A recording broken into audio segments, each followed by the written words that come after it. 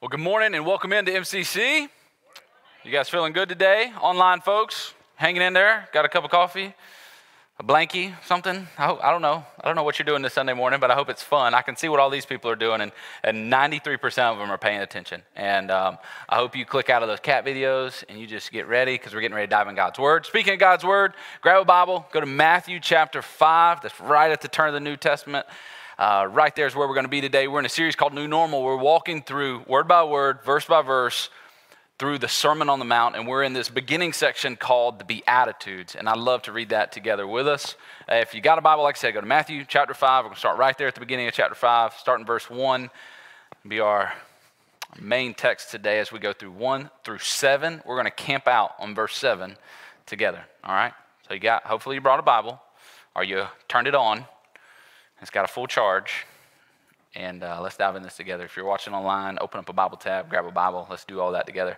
If you need a little bit extra time, say, hold up. Nobody said it, so we're going to read. Here's what it says, Matthew chapter 5. Now, when he saw the crowds, he went up on a mountainside, and he sat down. His disciples came to him, and he began to teach them, saying, Blessed are the poor in spirit, for theirs is the kingdom of heaven. Blessed are those who mourn, for they will be comforted. Blessed are the meek, for they will inherit the earth. Blessed are those who hunger and thirst for righteousness, for they will be filled. Blessed are the merciful, for they will be shown mercy. That's our verse for the day. We're going to read it one more time right there, Matthew 5:7. Blessed are the merciful, for they will be shown mercy. Let's pray, church. Jesus, before we go anywhere in prayer, we want to first humbly go before you and say, thank you. Thank you for your mercy, God. Thank you for the mercy that you have had on us that brought us into a moment like this.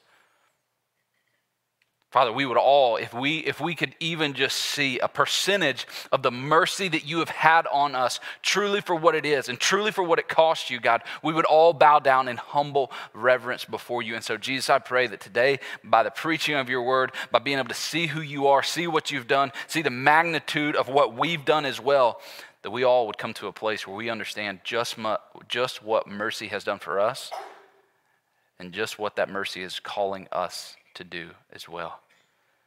Jesus, I know that in a room like this and on a Facebook page like this, a YouTube page like this, or a podcast like this, there are people listening who have doubts. And we praise you for those doubts. There are people listening who have wounds. And we praise you for those wounds. There are people listening who are angry at church, angry at you. And we praise you for that. We praise you for the fact that despite all those things, they're here and they're listening. And you brought them here. I don't believe you brought any of us here, whether it's the wounded, the angry, or the hurt, or those hungry, Jesus, those looking. You brought every single one of us here for a reason. And nowhere in that reason, Jesus, is to leave us the same way we came in. You want your gospel to change lives today, Jesus. And I pray you would remove me from any hindrance that I would have and allowing your gospel to change lives the way that it can. For the cynic, for the sinner, and for the saved. In your name. Amen. All right.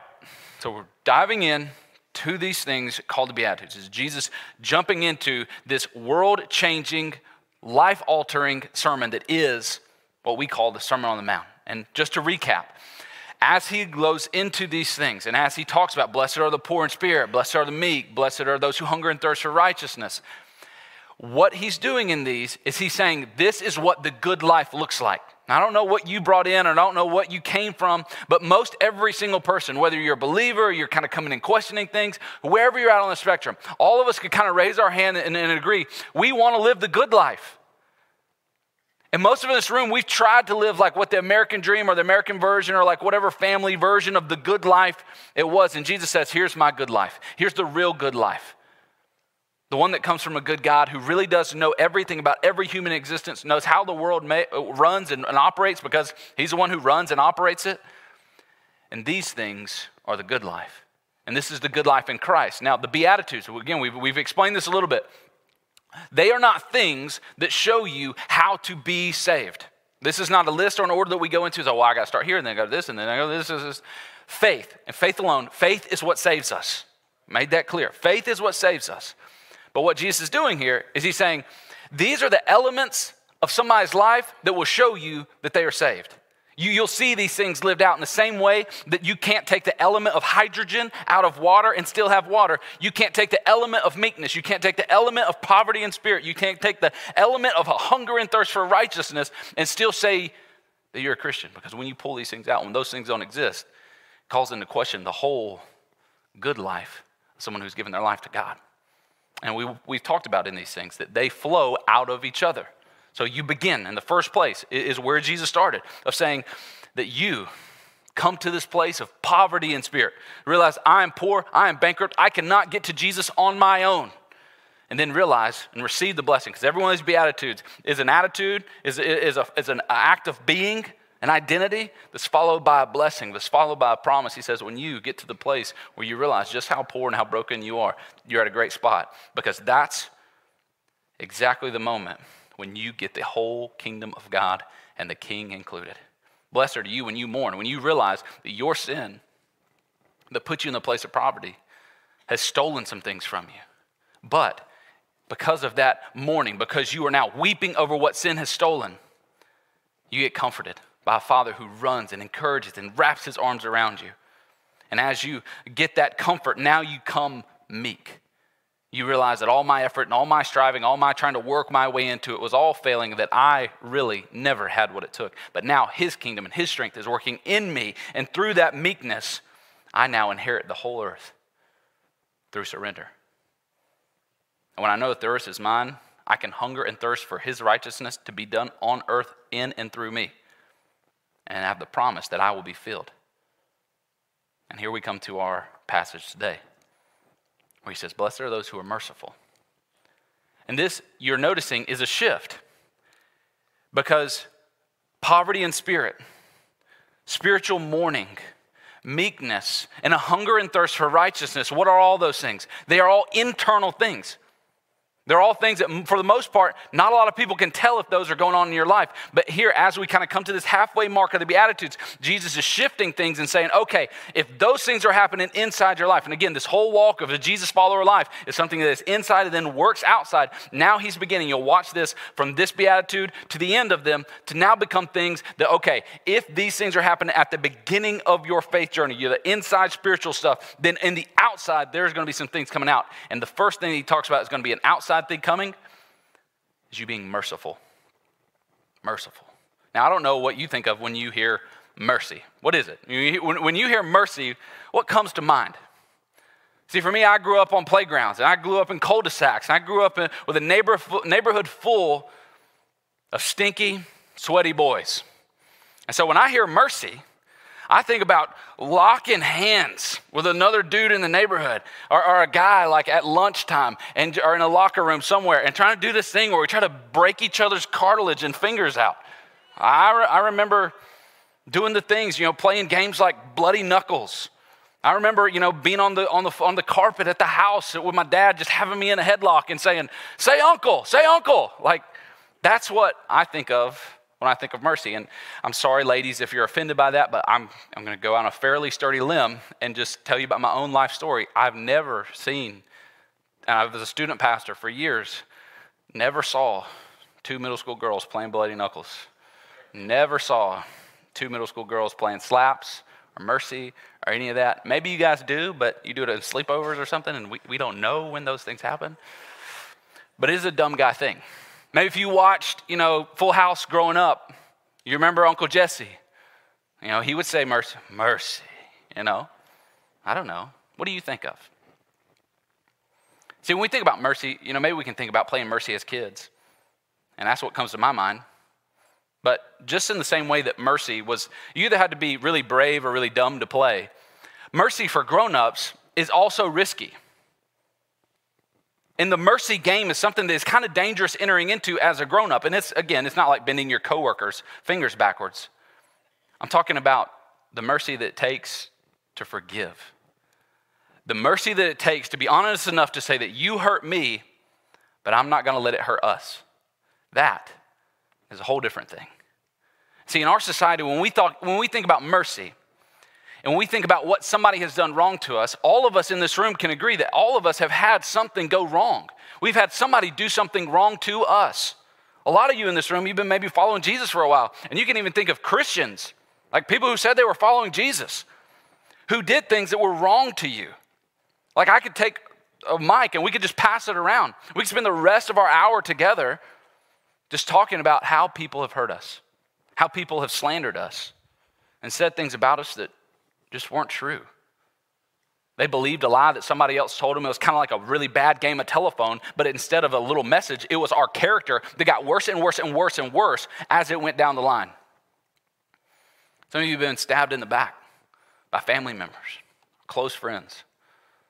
Some of you have been overlooked or eliminated at workplaces.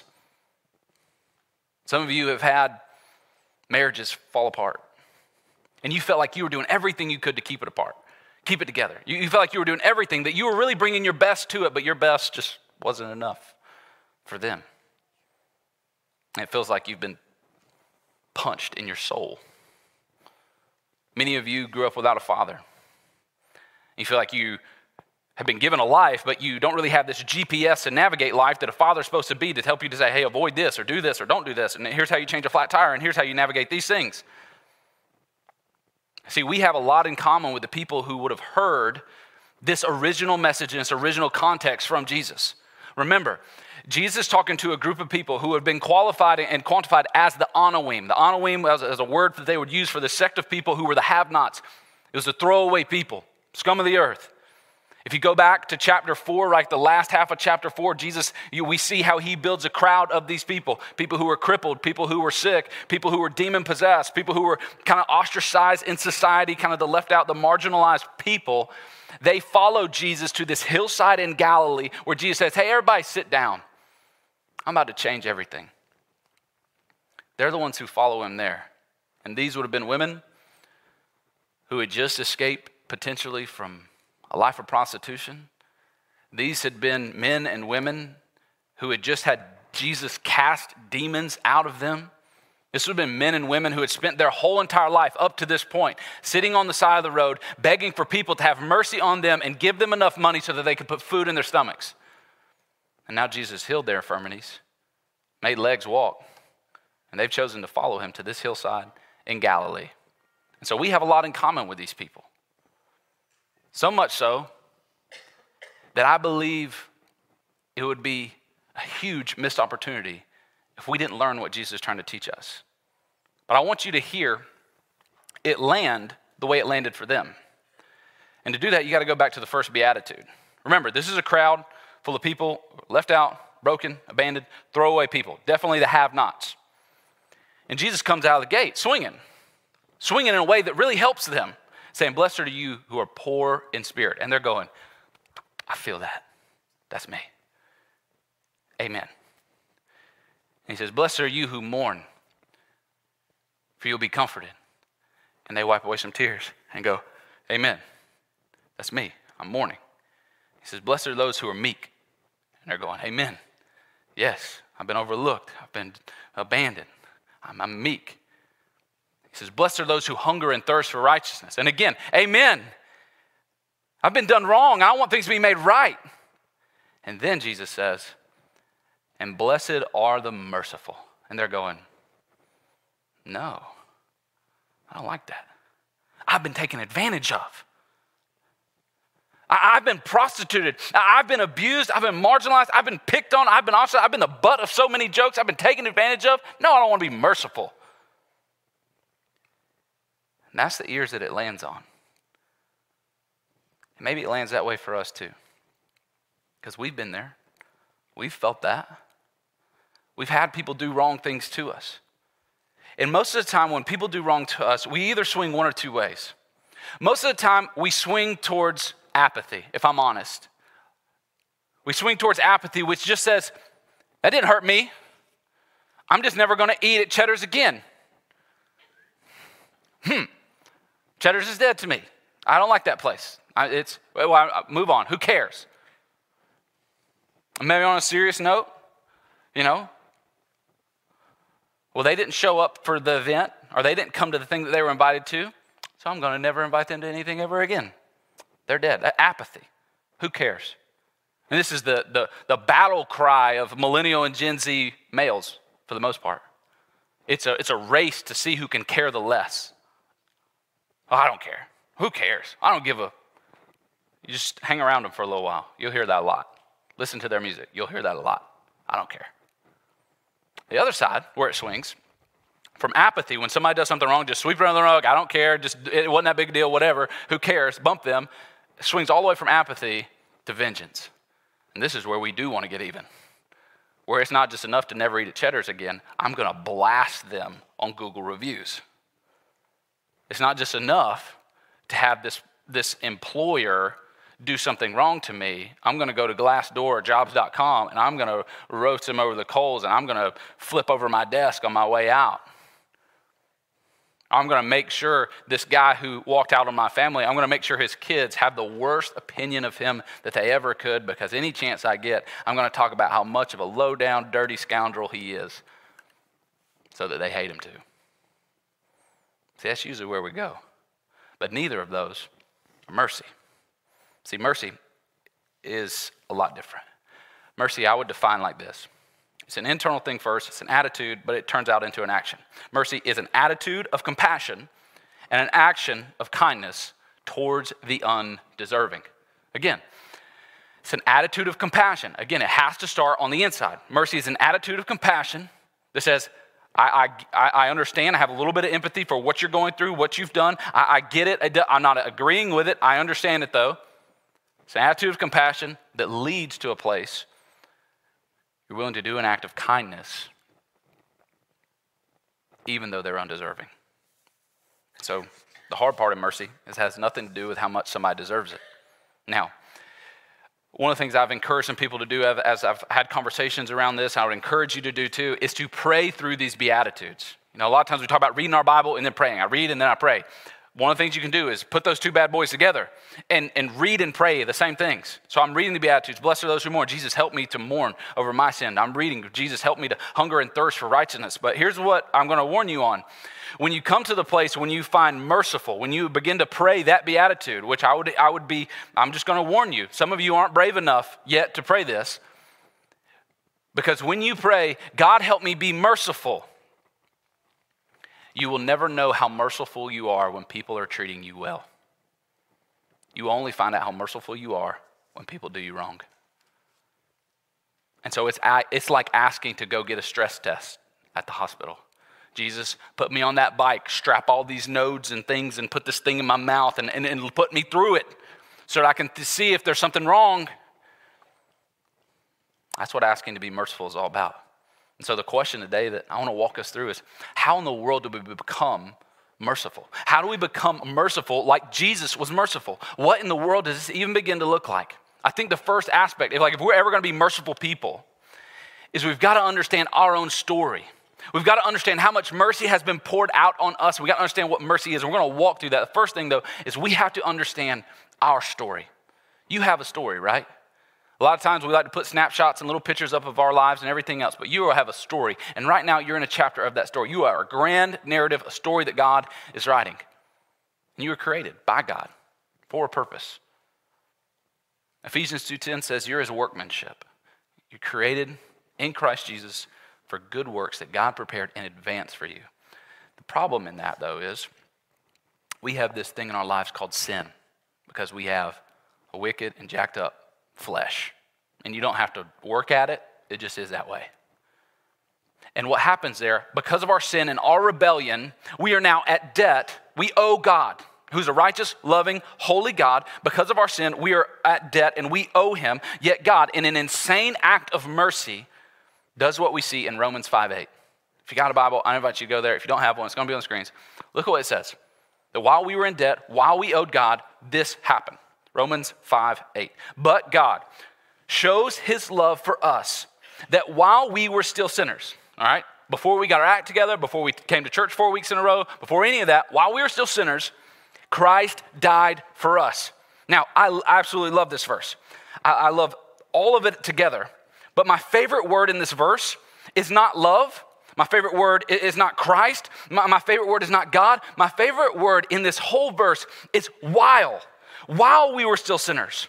While God saw me as is, accepts me as is, loves me as is, saves me as it, and yet, by his grace, makes a decision to never leave me as is. That is what's amazing. That's mercy. That while we were still sinners, while we were enemies with him, he came in and stepped in and did that for us while you were a sinner. And so it's crazy for us, like when we think about, okay, I want to have mercy on other people, to skip right over the fact that we've been given this giant plethora of mercy in our own lives by a God who is perfect. And so if we want to be mercy, we got to know our story, but the other side of that, because mercy is a two-way street, we've got to know the story of the person who we would be merciful to. Because just like you have a story, friend, they have a story as well. Like teenagers in the room, listen, like you get mad at your parents. Listen, they got a story, and there's things that they're working through, and there's things that they're navigating through. I mean, I guess everybody in here has parents you're dealing with. Some of them you're like getting, maybe some of you older people in the room, you're getting ready to move parents back into the house, and you're like, man, I don't want to deal with that. I don't want to deal with all those things. It's going to bring up some of these old things. Everybody's got a story, though. That person at your work who gets on your ever-loving nerves, they got a story. That boss, he's got a story. Some people have stories that are hidden. Some people have stories that are pretty obvious. But everybody has a story. And we like to see their snapshots. And we like to judge them off of the snapshot moment where they sinned against us. But I pray that God will help us show compassion and know that behind the sin, there's a story always. And again, it doesn't sweep the sin under the rug. It doesn't make the sin any less bad. But when you know the story, it opens the door for mercy to be able to come in. And I love that we have a God who doesn't try to make us manufacture mercy. Like we don't have a God who's like, listen, I know people ticked you off. I know people did you wrong. Just act like you're cool with them. Just be nice. Just get along. But we have a God who says, actually, the type of mercy that I'm requiring you to show to other people is something that you never could show to other people unless you have first experienced it from me. It's only through my mercy flowing through you that they will ever experience what real mercy actually is. It'll just be this fake kind of made up stuff that you'll do to keep the peace at work or at home or in a marriage or at a church. But I love this verse, and I invite you really, if you have a Bible, to go there, underline it, do something. Ephesians 2, verse 4 and 5. This is a verse that has been the verse of the week for me as I've been studying through this and preparing my heart to allow the gospel to meet yours. Ephesians 2, 4 through 5. So good. Let's read it. But because of his great love for us, God, who is rich in mercy, made us alive with Christ, even when we were dead in transgressions. It is by grace you have been saved. Let's figure out what we're actually reading here, okay? But God, because of his great love for us, okay? So there's God out there. This is good news. There's a God out there who loves you. And not just like, I love you, I put up with you, but like great love. And here's what you need to know. Because there is a great love, that great love is inextricably connected to mercy. Because our great God cannot be both all-knowing and all-loving of people like me and you and not have mercy. He sees everything. He knows everything. Every thought. Every car ride where you were the only one in there, you weren't the only one in there. Every thought he heard. Everything he knows. But here's what's beautiful. And some of you, I'm praying that you begin to believe this. He is both all-knowing and all-loving. And because of those two things, he has to be incredibly rich in mercy because you mess up. You screw up. We do. We mess up a lot. But he's still all-knowing and he's still merciful. And so those two things go together. It says he's rich in mercy. Now, when we read a verse like that, we think, okay, well, he's rich in mercy, which means he forgives and he moves on And because he loves me unconditionally, he sees my mistakes, he sees my sins, he kind of just dismisses those, because that's kind of what has to happen there. Like the same way I love my kids. I see them, I see their mistakes they make, and because I love them so much, I don't throw and kick them out of my house when they're disrespectful to their mama. There's some things you just kind of have to overlook and work through. But what I want you to understand, and there's this false gospel that's out there that says God loves you so much, he just looks past all of that. He doesn't look past it. It's still incredibly angry. He's still incredibly frustrated. It still breaks his heart. And he didn't just dismiss those sins. He didn't just dismiss those negative thoughts. He didn't just dismiss the racism. He didn't just dismiss and sweep all those things under the rug, where we continue to get mercy after mercy after mercy and patience after patience after patience. Jesus on the cross got God's wrath. He got the punishment. It'd be like if both of my kids were downstairs and one of them was incredibly disrespectful to his mama and just smarted off to her and said something that was incredibly rude to her, and I took the one who said nothing and I said, hey, you're getting the spanking that your brother deserves. That's what happened between you and your brother Christ, who was perfect. It's not that things are just swept under the rug. It's not that they're gone. It's that they're on him. He put them on the cross. Now, you hear a word in there like, he says, God who is rich in mercy. Okay, so if we believe that God is Father, all right, that's one of the foundational things to a Christian belief, is that God is Father, Jesus is Son, Holy Spirit is the Spirit of Christ indwelling in us right now, living out in our lives. But if God is Father, just walk with me here. God is Father, and he's rich in mercy. So that means you got a rich daddy in mercy. Are you in your life experiencing that? Let's just be honest. Are you experiencing the riches of God's mercy right now? Now, I know your church answer is like, yes, Pastor Trent, I'm experiencing the riches of God's mercy. Hallelujah. But here's what I mean when I really ask that question. Think about if your father, earthly father, was rich in watermelons. Stay with me. Your father is rich in watermelons, which means he just got a bumper crop after bumper crop of watermelons. Like he's selling them on every street corner there is, watermelons for days. Your father is rich in watermelons. When I asked you if you feel rich in God's mercy, you kind of had to think about it, didn't you? But if your father, like your earthly dad, is rich in watermelons, you don't have to think about watermelons, do you? They're on your plate every night for dessert. Like watermelons are everywhere. Or you call, hey, Dad, what you doing? Selling watermelons. Like, I got a lot of them. I got to sell them. Like, it's unavoidable that watermelons are a part of your life. And so my question, when I ask, are you experiencing the riches of God's mercy? I'm asking, are you experiencing the riches of God's mercy in your life in a way that is completely obvious and unavoidable, that like you just continue to stumble into it? You can't help but bang into the mercy of your Father God. Are you experiencing it like that? Most of us will go, I don't think I'm experiencing it like that. Here's why. When we think about being rich in something, we think about our life getting something. But that's counterintuitive to what mercy is. Mercy is really God withholding the negative things that you should have gotten. And so you'll never find mercy looking just at your own life. The only way to find mercy is to take your eyes off your own self and say, well, I want to see God's mercy in my life. Well, quit looking at your life and look at Christ giving his life on the cross. That is where you'll see his mercy. And so when he says, you got a rich Father in heaven, you got a Father who's rich in mercy, that implies that us as this whole blood-bought family, me, you, Jesus, our brother, Jesus in heaven, that we're continually in the home of faith looking at Jesus going, oh, there's rich in mercy, there's rich in mercy. I'm continuing to bump into rich in mercy because I'm continuing to see what he did for me on the cross and how he took all my punishment for every sin I ever committed, paid all the price, took all that punishment, and still continues to love me. That's the riches of his mercy. Now,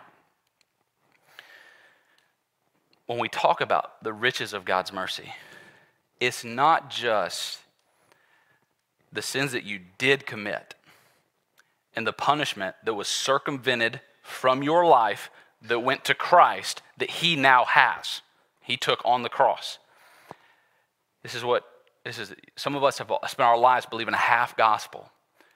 the other side of that coin and the other aspect of God's mercy is that there are an unimaginable amount of sins that you would have committed if it had not been by God's mercy that you didn't face that temptation. Do you know what I'm saying? Like, I can't imagine the sins I would have succumbed to had I actually been faced with them in weak moments. Like, we have no idea the onslaught of temptation that God just every day, like God and angels and everything else just going on in the spiritual world, that God is just continually what are those blinders on a horse? Like, we're walking through stuff, and I think there are sometimes like angels or God or whoever are just going like they're just hitting us in the face. Boom, don't look at that. Say, nope, you're not staying at that hotel on this business trip. I'm going to put you over here because if you stayed over there, she'd knock on your door. Nope, I'm not letting you get that job. Some of you are whining and complaining about God not giving you this job. God knows what he's doing. And this is where it bubbles out of just our life. So mercy is not just me having mercy. He said, blessed are the merciful. So it's not just something I do, it's who I am. But if I'm going to be merciful, I've got to be merciful to who? To other people. And I think when we miss out on this reality, we miss out on a key ingredient to actually be merciful to people. It's that we don't know what got them to the thing we're judging them on, even the sin against us. We don't know their whole story.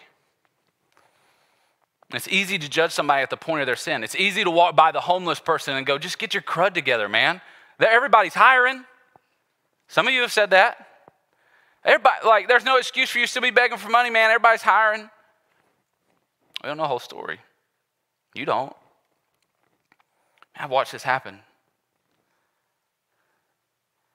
It makes it to where, like, I don't thank God for the sins he's protected me of, but I judge other people who face a sin that I would have probably fallen to too. Like, it's easy to say, well, I would never blow up my whole marriage for a one-night stand. But you've never had that girl come on to you at the bar and say, hey, let's go to my room. You never had that happen.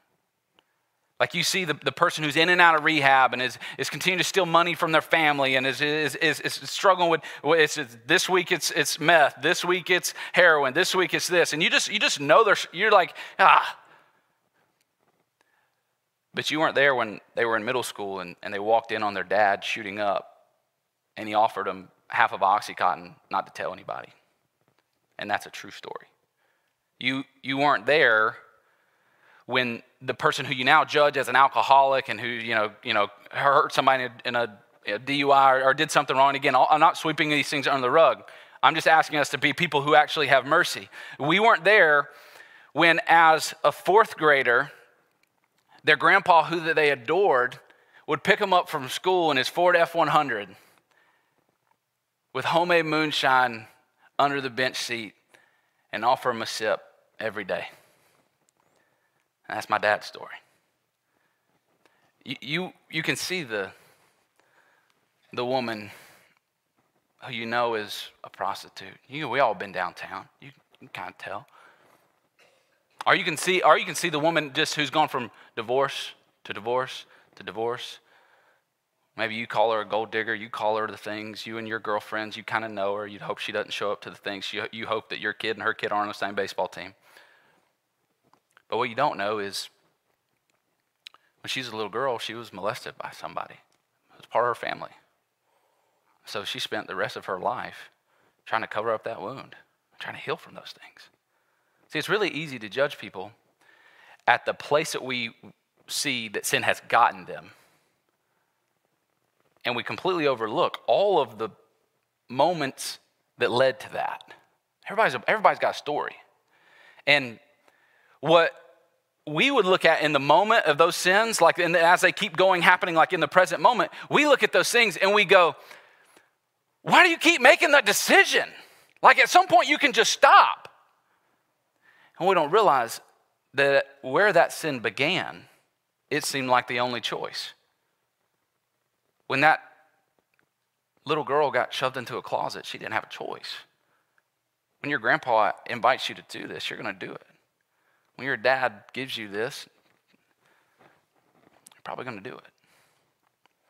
So I find myself more and more and more seeking to learn the story. Again, not to dismiss the sin, not to make it any less than what it is, but to go, friend, how'd you get here? It helps me be merciful to know that, man, nobody, yourself included, nobody falls into sin. Everybody slides. And some of you are sliding already. Some of you are in this room, and the thing you were saying, this has never happened. I'll never, ever, ever in a million years do that. You're sliding towards it. Nobody knows those passwords. Nobody's asking you the hard questions. You got free reign. You're sliding. And my prayer is that you'd wake up. And for all of us, if we're going to be people who are merciful, if we're going to be people who see how much grace God has given us, both in the sin that we have committed and the circumvented punishment for that, and the protection, divine protection from the sins we would have committed, which also encompasses protection from all those things you didn't commit, then we've got to be people who now look at our own lives and go, okay, I can have some mercy. Okay, I can let not things slide, but I can let my heart write a different story, one that is more trusting. I think we sometimes can misunderstand what grace and what mercy are actually. And so I want to give you something, I think, and again, this is not all-encompassing, both of these. I said this earlier in this, this series, is that I could spend years and years, and I'm so thankful that we don't have a God who big, massive concepts about who he is, like grace and mercy, I can just help you understand in a pithy slide, okay? I'm going to do my best, though, to give you things that can give you handles to hold on to those things. And it's kind of like I'm going to help open up the treasure chest, and we're going to continue to search through the treasure chest of God's mercy and God's grace. And every now and then, I'm going to try to pull out a little coin from God's word, and you're going to get to read it. But again, we're going to put that back, and we're going to continue. We'll spend the rest of our lives searching out the treasure trove that is God's grace and God's mercy. But here's something I want to give you that hopefully helps explain what these actually are. God's grace is him giving you something most of the time positive or good that you did not deserve. That's a spouse, husbands, that's a wife who puts food on the table when you walk in the door, man. That is some grace, fellas. That you just walk in and there's just magically food. That you just open up your underwear drawer and there's magically clean underwear. That's God's grace. And some of you need to thank God for that grace a little more often. And I'm included in there with you. Grace is the fact that you're able to live in a place like America, where you can get a job, where you can come to a church and worship in person, where you can do these things. Grace is every dollar that you have in your bank account is the grace of God given to you to steward well. That's grace. It's the bigger than that. It's the forgiveness of Christ, the availability to have the Holy Spirit living inside of you. That's the grace of God. Now, mercy is God not giving you something positive that you did not deserve. Mercy is God withholding something, usually negative, that you do deserve. Again, that's the wrath. That's the punishment. And he did not just withhold that and just leave it in an account. That account had to be drained or God would not be a just God. So Jesus takes the full punishment so that God can still be just and you can still be forgiven. Now, out of all this, we come to the place where there is a promise. Okay, so blessed are the merciful, for they will receive mercy. All right, it's a cyclical one. All right, so I am blessed when I give mercy, and then I receive it. Now, what mercy is not talking about here as the promise. It's not the promise in the way of saying, you get the mercy to salvation. Like you don't get God's punishment to do this. So it's not saying, blessed are the merciful so that their eternity is secure. That your salvation is not contingent on you being merciful. Your salvation is contingent on your faith in Christ, and that's it. But he's saying, mercy is not what saves you, but you being merciful is one of the ways that you can tell that you are in fact saved. That's what this means. Do you want to tell us somebody's saved? You want to tell us somebody has actually had a relationship or had an encounter with a risen Jesus who washed away all their sins? One of the ways you can tell you're actually having an encounter with that person is they are actually merciful. The way I would say it is this: how much mercy you show is determined by how much mercy you know. How much mercy you show in this life is determined by how much mercy you know. And you know that mercy, you find that mercy, you see that mercy, you savor that mercy, not by coming to church, but by looking to the cross. That's where you see mercy and the riches of God's mercy. There on the cross, Jesus crying out, "It is finished." There's a verse that I want to show you guys that is really my one point of application today. So I'm sorry if you're like, hey, just tell me what to do. Like, I'm only going to tell you one thing to do. It's probably sometimes I think anybody else just feel like, I can only handle one thing. Like just one thing. Give me a week to do one thing. Here's your live this out one thing this whole entire week. It's very, very simple. Believe the best about people. We live in cancel culture. Believe the best about people. I mean, what would it look like if you were the one person at your work, when everybody starts railing on so-and-so, you were the one person who vocally began to believe the best about them? What about your kid? You just begin to believe the best about them. You believe the best. Your spouse, believe the best. Believe the best. There's a verse that I think definitely helps us with this. Ephesians 4:2. I love the way that the NLT kind of paraphrases it. It says, always be humble and gentle, which DQ'd all of us instantly. Always be humble and gentle. We struggle with those. Well, again, that's what we're aiming at, though. Because of Jesus, we can be that way. Be humble and gentle. Then he says, be patient, which again, don't pray for patience. You'll get a flat tire. But he says, be patient with each other, which again, is kind of like saying you're going to get a relationship flat tire. People are going to frustrate you. People are going to tick you off. Be patient with each other. Paul's writing this. He knows that's happening, even in churches. Be patient with each other.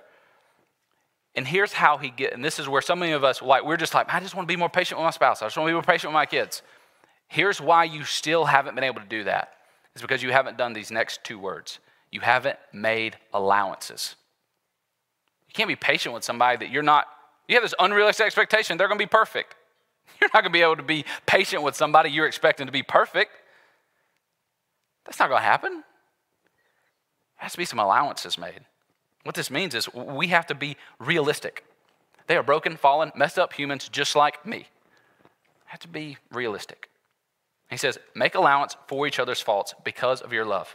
So when you've got a meeting with somebody in Henry County and they show up 5 minutes late, you don't go, they just don't respect me. They don't value my time. You go, this is planet Earth and Henry County. They're 5 minutes late. They still love me. They still respect me. Trains go through here like every 15 minutes. They probably got caught by one of them. Just make allowances. And here's why. Make allowances not because you want to keep the peace, not because you want to be someone who gets a promotion so you don't want to stir the pot. We make allowances for each other's faults. Look at the last two words there. Because of your love. And so really the start place is not making the allowances. The start place is love. Because I love you. Husbands, because you love your wife. You want a great marriage? Nobody ever talks about this. You want a great marriage? Make allowance for them doing dumb stuff. You want a great relationship with your kids? Out of love, make an allowance for them to mess some things up. Release them from the pressure of being a little God. I'm making allowances. You're not perfect. I'm not expecting you to be perfect. I love you enough to make allowances for the jacked up things that you're going to do and the hurtful things that you're going to say, because at the end of the day, I think that my love for you and God's love for us will overcome that. That's mercy on display. I pray, man. I pray you parents in the room, maybe it's a question to go in, if you got a spouse or even if you're separated and you're doing the blended family, maybe ask this question, like, what would it look like for our kids to grow up in a merciful home? You're married, what would it look like for us to have a merciful marriage? You're a coworker, like almost everybody in here probably has a job or moving towards some of that. Like, what would it look like? What would happen if I became the most merciful employee at work? I'm willing to bet good things would happen. Because Jesus said, blessed, good life, highest form of joy possible you'll experience when you do this. I'm going to end today with one of my favorite verses. If you've heard nothing else, I think you can be okay with just this verse. This verse sums up everything I've said in the way that only the Apostle Paul, through the inspiration of the Holy Spirit, could. It's Titus 3, verses 4 through 7. So rich. Spend the rest of your week just figuring out what in the world this really means. You'll be better for it. Titus 3, 4 through 7. But when the kindness and love of God, our Savior, appeared, the kindness and love of our God is the man named Jesus. When he appeared, he saved us, not because of righteous things we had done. Now, if I was writing the Bible that day, I'm a little more snarky than Paul is, I would have put parentheses right there. And right after it says, not because of the righteous things we had done, I would just put parentheses and said, because there ain't any. So because of the righteous things we had done, which aren't righteous, but because of his, there's our word, mercy. Which is ironic, right? The beatitude before this was hunger and thirst for righteousness. And it's only through God's righteousness that you come to a place where you experience mercy. Not because of our righteous things that we had done, but because of his mercy, he saved us through the washing of rebirth and the renewal of the Holy Spirit. He is alluding wholeheartedly to baptism right there. 6, whom he poured out on us generously through Christ our Savior, so that having been justified by his grace, we might become heirs, having the hope of eternal life. As we end today, I want to talk to the person who has never put their faith and trust in Christ. And I want you to know right now, like if you've never done that, you currently are experiencing the mercy of God. And it's the breath in your lungs. Because of the hard truth that maybe you're not going to hear at a lot of places because it's maybe a little too hard. God is fully just for you if you're outside of faith in him and his son to give you nothing. Because you've sinned against him. It doesn't bring him joy, it doesn't make him happy, it doesn't make any of us who know Jesus and trust in Jesus happy. But the breath in your lungs right now is the mercy of God. And you're experiencing it. He wants to lead you to a place where you now receive that mercy. And that mercy comes to the place where you put your faith in Christ and God pours out his mercy on you and pours out his punishment on Jesus as you now accept what's been done. You come to faith. And then what happens in this verse happens in your life. Your old life is washed away through baptisms and you're raised up and filled with the Holy Spirit to live out the blessed life. And if you're here and you never gave your life to Christ, you've never been baptized, I want to invite you into that this moment. There's a next step card right there in a chair in front of you. Fill that out. At the end of the service, you can put that back there. I'd love to talk to you about that, but we can just, you fill it out. We'll be in touch. We'll work through that together. Because I believe God is moving in your heart. He's working in your heart. He wants his mercy to not just be something that you experience and don't realize, but to be something that overwhelms you and opens up the keys to your life that you've never experienced yet. Because it's his love at work. For everybody else, during this time, we're going to receive communion. And as you do, I pray that you realize that as you taste this wafer and as you taste the juice, that it's God's mercy on display. Through the broken body of Christ, through the poured out blood of Christ, it's him saying to you, this is what I was willing to go through. This is what mercy cost me. And I'm still rich in it. And I pray you experience everything in it today. And as you sit there, I'd be remiss if I didn't say this. Let Jesus bring to mind the person you need to be merciful to. Don't dare come and sit in this moment and thank him for the mercy that he's given you and expect him not to ask you to do the same. You just make it all a farce if you're not willing to do what he's done to you. And when that one person comes to mind, you got to stick with them. Because I've been there. I've been on the other end of the sermon. And God says, think about that one person you're supposed to be merciful to. And they come to mind and we go, nope. And we go to the next one. Right? You're not allowed to do that today. Go to that one and stay with that one. Let's pray. Jesus, have mercy on us, God. Have mercy on us, sinners. Saved by grace, hopefully. Come into grace, hopefully. Have mercy on us. Draw us to you. In your name, amen.